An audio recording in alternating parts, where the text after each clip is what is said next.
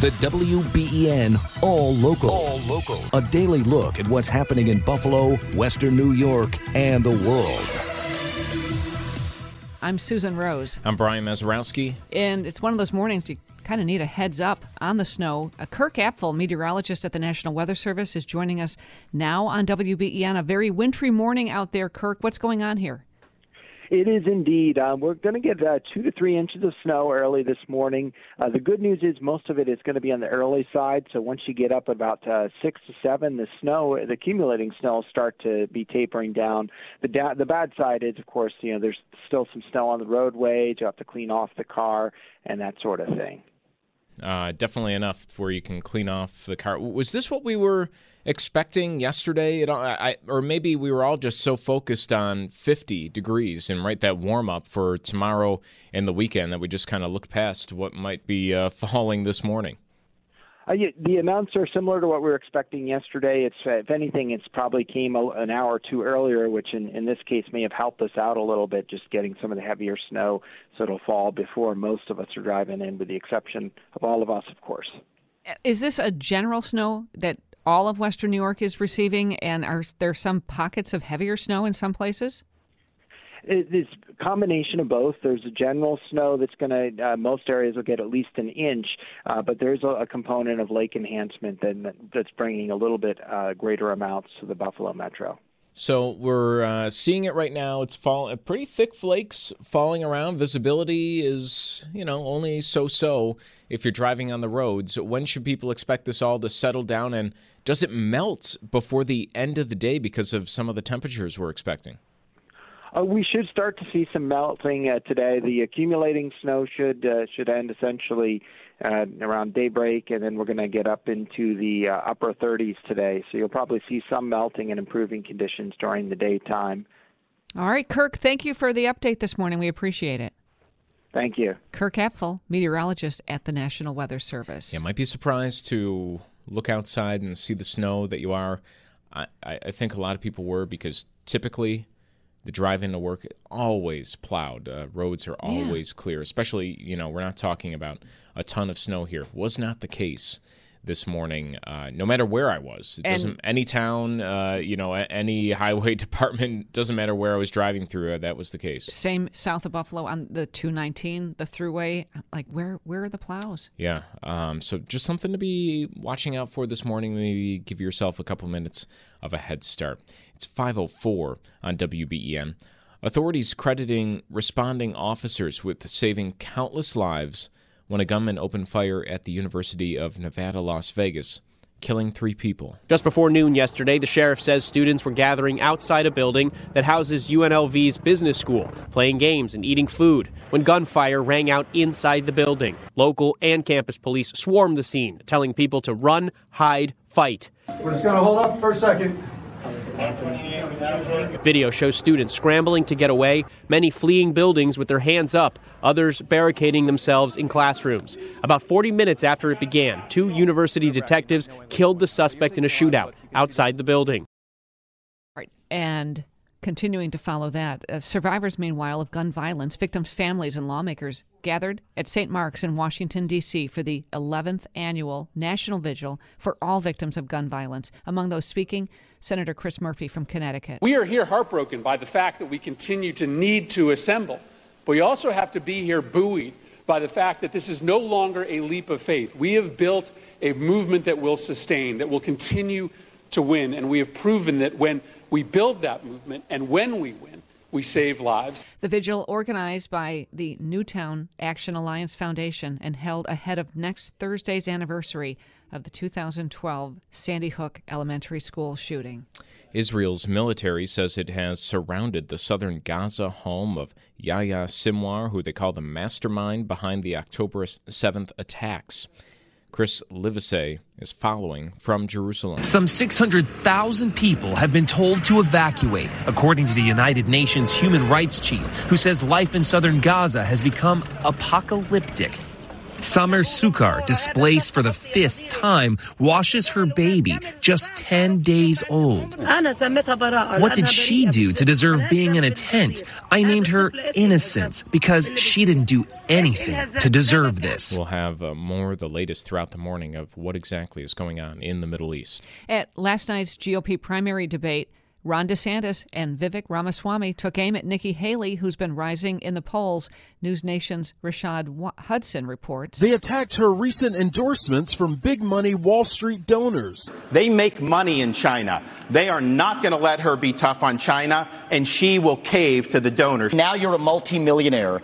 That math does not add up. It adds up to the fact that you are corrupt. They're just jealous. They wish that they were supporting them, but I'm not going to sit there and Missing again tonight was the GOP frontrunner. Chris Christie slammed former President Trump. The fifth guy who doesn't have the guts to show up and stand here. Former President Trump has called on the RNC to stop holding these debates altogether. It was the last scheduled Republican debate before the Iowa caucus. All right, and we'll hear a little bit more from the debate throughout the morning on WBEM, where it's 5:08 right now. Holiday shopping might have gotten a bit easier, or maybe more complicated, depending on who you ask.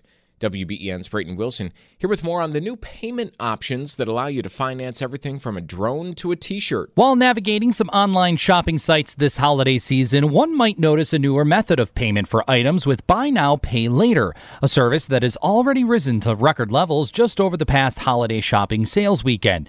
For those who may be unaware of Buy Now, Pay Later services, it is described as a short-term financing method that allows one to make purchases and pay for them in interest-free installments. We're talking about installment lending, basically. Companies like Affirm and Afterpay and Klarna, these companies often partner with retailers and they offer something like 4 interest-free payments over 6 weeks. That's a very common flavor. Although sometimes these plans last longer with or without interest. It's kind of a new twist on an old concept. It's almost like reverse layaway in some respects, that you get the item now and you pay for it over time. That's Ted Rossman, senior industry analyst at Bankrate. Rossman believes Buy Now, Pay Later is worth considering as a financial option in certain circumstances, but it's not always a great deal.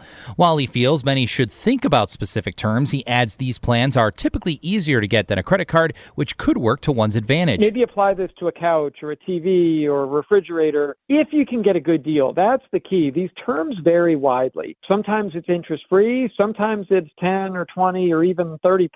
So you definitely need to be mindful of both the term and the interest rate. More on the Buy Now, Pay Later method for your holiday shopping is available for you online. Brayton Wilson, WBEN.com News.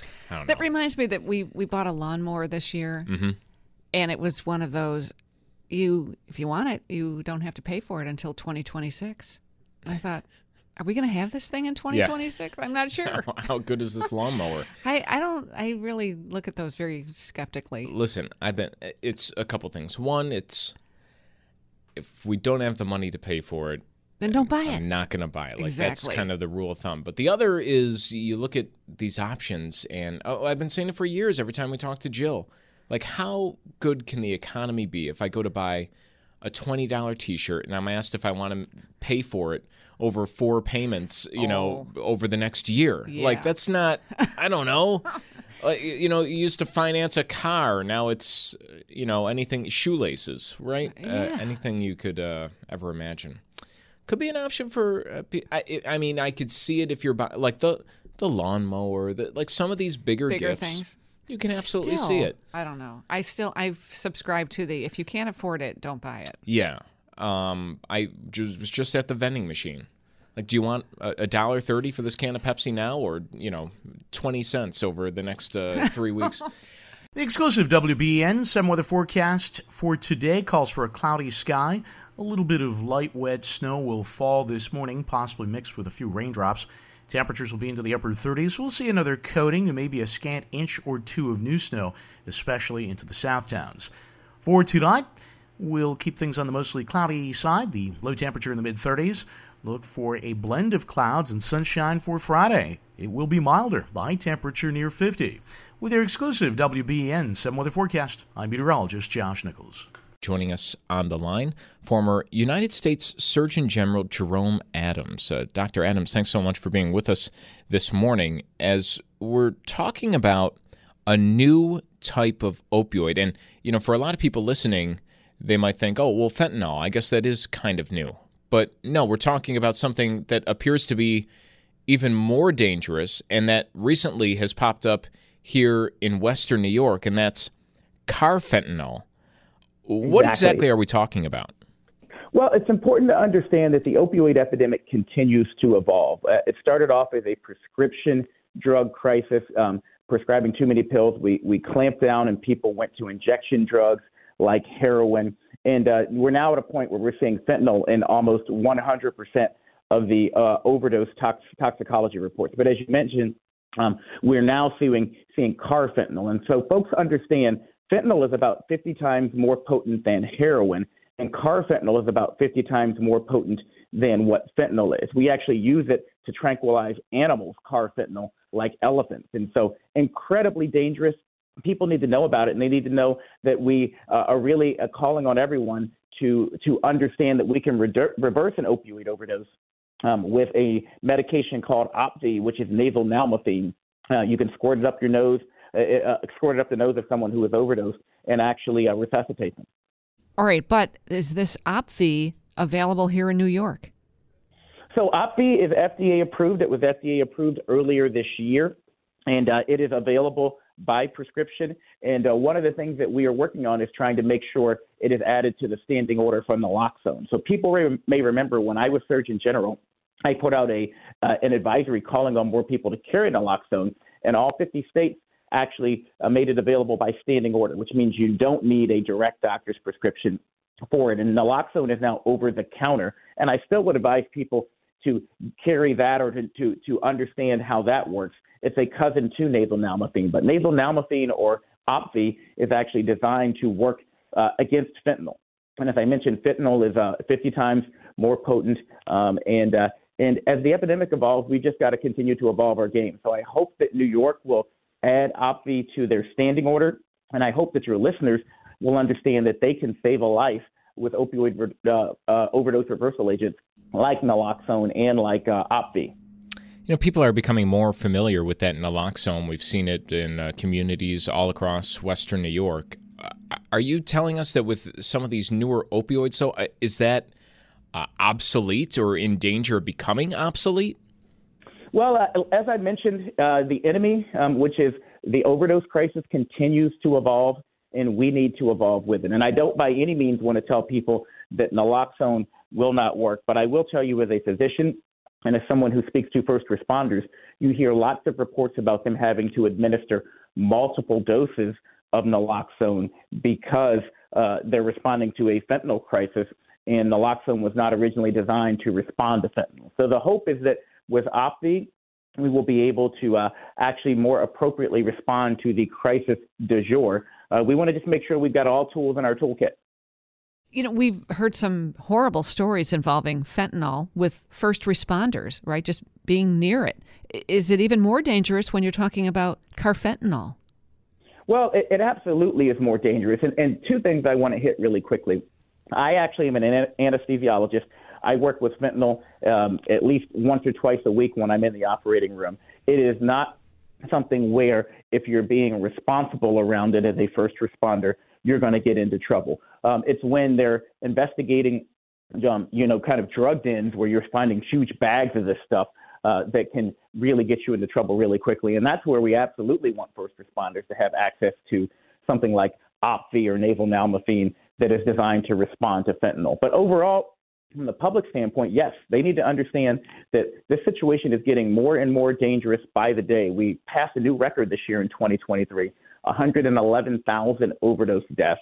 And so, again, it's all hands on deck, and we need to make sure we're putting this in places where people are likely to overdose, like concerts, like dorm rooms. Over 60% of the counterfeit pills that kids are using nowadays, that they're getting them online, are testing positive for fentanyl. And we need to make sure we've got our fentanyl fighters out there, and Opvi is a fentanyl fighter.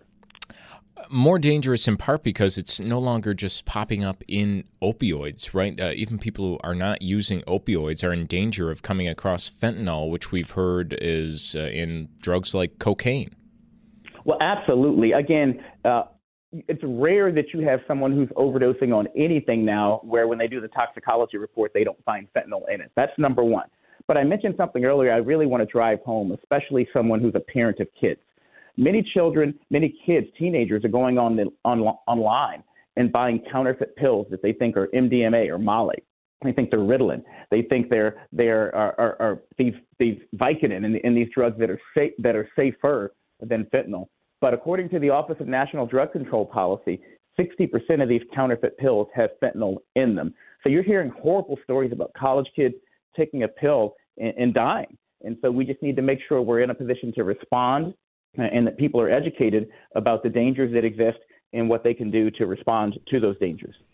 Dr. Adams, because we've had one overdose death in Erie County from carfentanil, should we expect then that that was not an isolated incident and that it is here?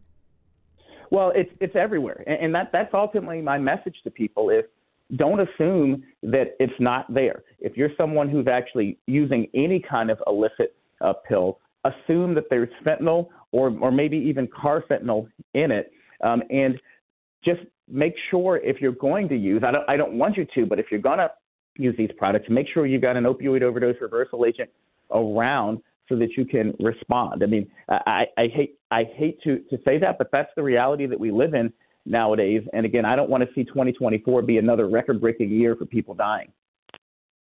Well, Dr. Adams, we really do appreciate the time this morning, and thanks for joining us. Dr. Jerome Adams is the former U.S. Surgeon General, spreading the word about some of the dangers of these new opioids you see all across, not just the U.S., but slowly popping up here in Western New York. That's the WBEN All Local. All new episodes are made available each weekday morning, produced by the award-winning WBEN Newsroom.